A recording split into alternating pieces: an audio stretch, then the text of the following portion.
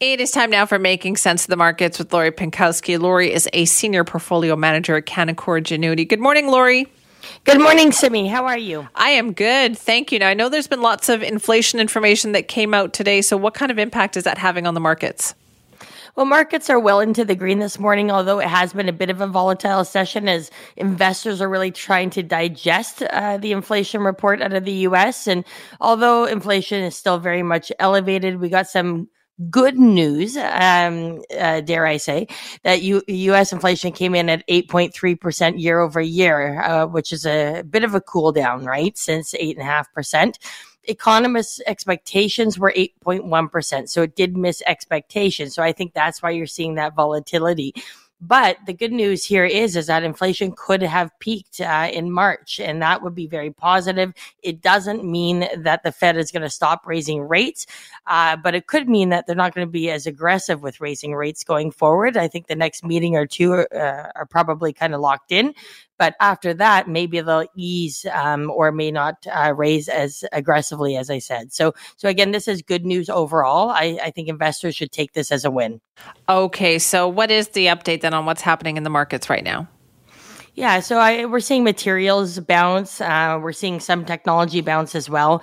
When we're looking at that U.S. inflation number, it's important to understand where it's coming from as well. So the good news, I think, also probably will be reported here in Canada is that energy prices were down for the month, including a 6% drop in gas prices in the U.S. So hopefully we see that coming down the line for us as well.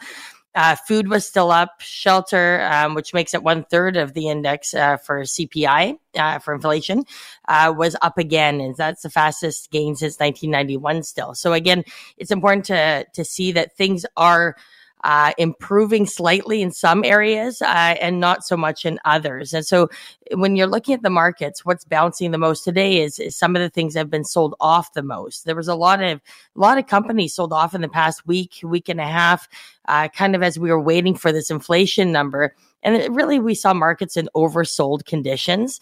With these rate increases, it's a lot for the markets and the economy to handle in a short period of time. And, we are expecting a soft landing. Time will tell.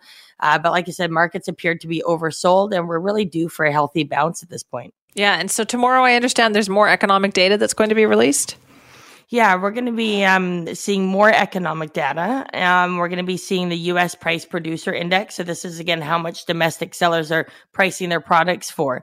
So the inflation numbers of the U.S. are not over. And then in Canada, we're going to be seeing inflation data next Wednesday. Expectation is for 6.1%. So that would be a drop from 6.7%. So again, and we'll see if the interest rate hikes this year have helped so far.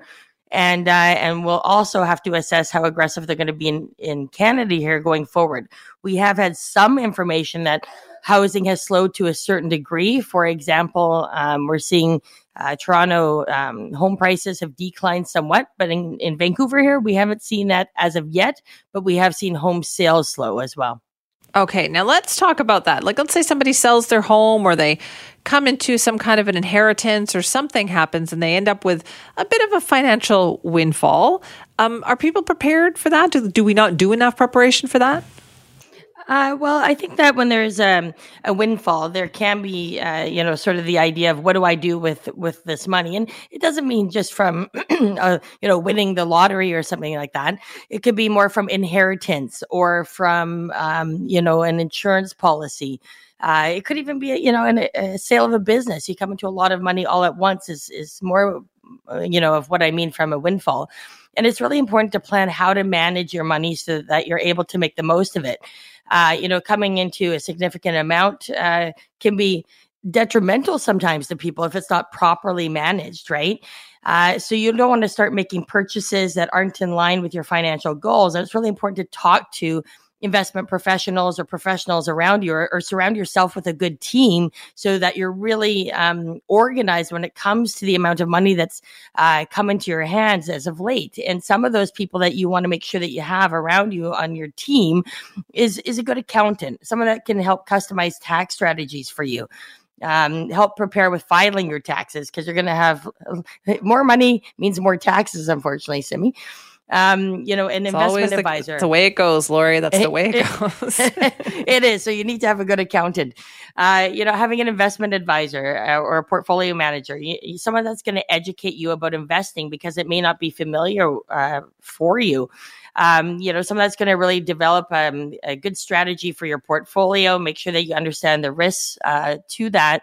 And also knowing that you can't keep all your money in cash in the bank, right? Again, even though markets have been volatile, people are down on their portfolios. Somebody who's actually got a lot of cash on the sidelines is actually probably a pretty decent time, whether it's over the next week or months, to look at starting to invest in the markets, right? You have to invest sometimes when things are a bit uncomfortable out there. Because if you wait till everything is great again, the markets are going to be up, 10, 15%. So keeping your money in the bank and just, hiding it under your mattress is not a good investment strategy for anybody, especially those that have had a windfall recently. And again, a good idea is just to invest in stages, because as we're talking about inflation, Simi, it's still in Canada here at 6.7%. So again, that's going to be eating away at any cash that you have. You also want to include a financial planner on your team. And again, this is someone who can tell you how much income you can withdraw from this lump sum of money if you need to, or if you have other goals of buying a home or buying a cabin, a vacation property, they're going to be able to help with that. And having a good lawyer as well for legal advice, making sure that you update your will. Do you need any trust now that you have a bunch more money than you thought that you were going to have? And making sure that you have a power of attorney is also extremely important. So those 4 professionals, I personally think everybody should have, but especially those that aren't used to having a large sum of money and have come into money in the last little while. I know, because that seems like a very daunting thing to have all of these people. I guess the key is to kind of wait and explore your options. Yeah, it shouldn't be daunting. What happens when you find one good professional? Usually they're able to refer you to other great professionals, right? So, for example, in my circle, there's a lot of good accountants we deal with. There's great financial planners, lawyers. So I already have relationships with some of those people. Again, we're happy to use our clients' professionals if they have great relationships. But if somebody comes to us and either hasn't been an investor or has a large lump sum of money that they haven't been invested before, and maybe don't have access to these professionals, that we're super happy to refer to them to the best of the best, because that's what people need. Okay, so then other advice for people, you talked about charitable giving potentially too? Well, exactly. That's something you also want to have a discussion about, whether it's important to you now or in the future. Whether you should be making donations, not necessarily just for the tax incentive or the tax receipt, but it's also important to possibly, if you come into a large lump sum of money, you may not be a big spender. And so you may want to think about how are you going to kind of use the money that you've got. And, if you're not one to go out and, go on vacation or buy a new car, charitable giving is a great way to do that. And even becoming more involved in a charity, not just writing checks, right? Volunteering your time, things like that. So you really become a part of that movement. And I think that's really important. I've seen that happen as well as people have received a large lump sum of money, and also the possibility of helping out adult children. This is a big one for people, or education for younger youth. And I think what's important there is just that if you are going to help out adult children or people to buy real estate, just remember it still depends on where the real estate market is going.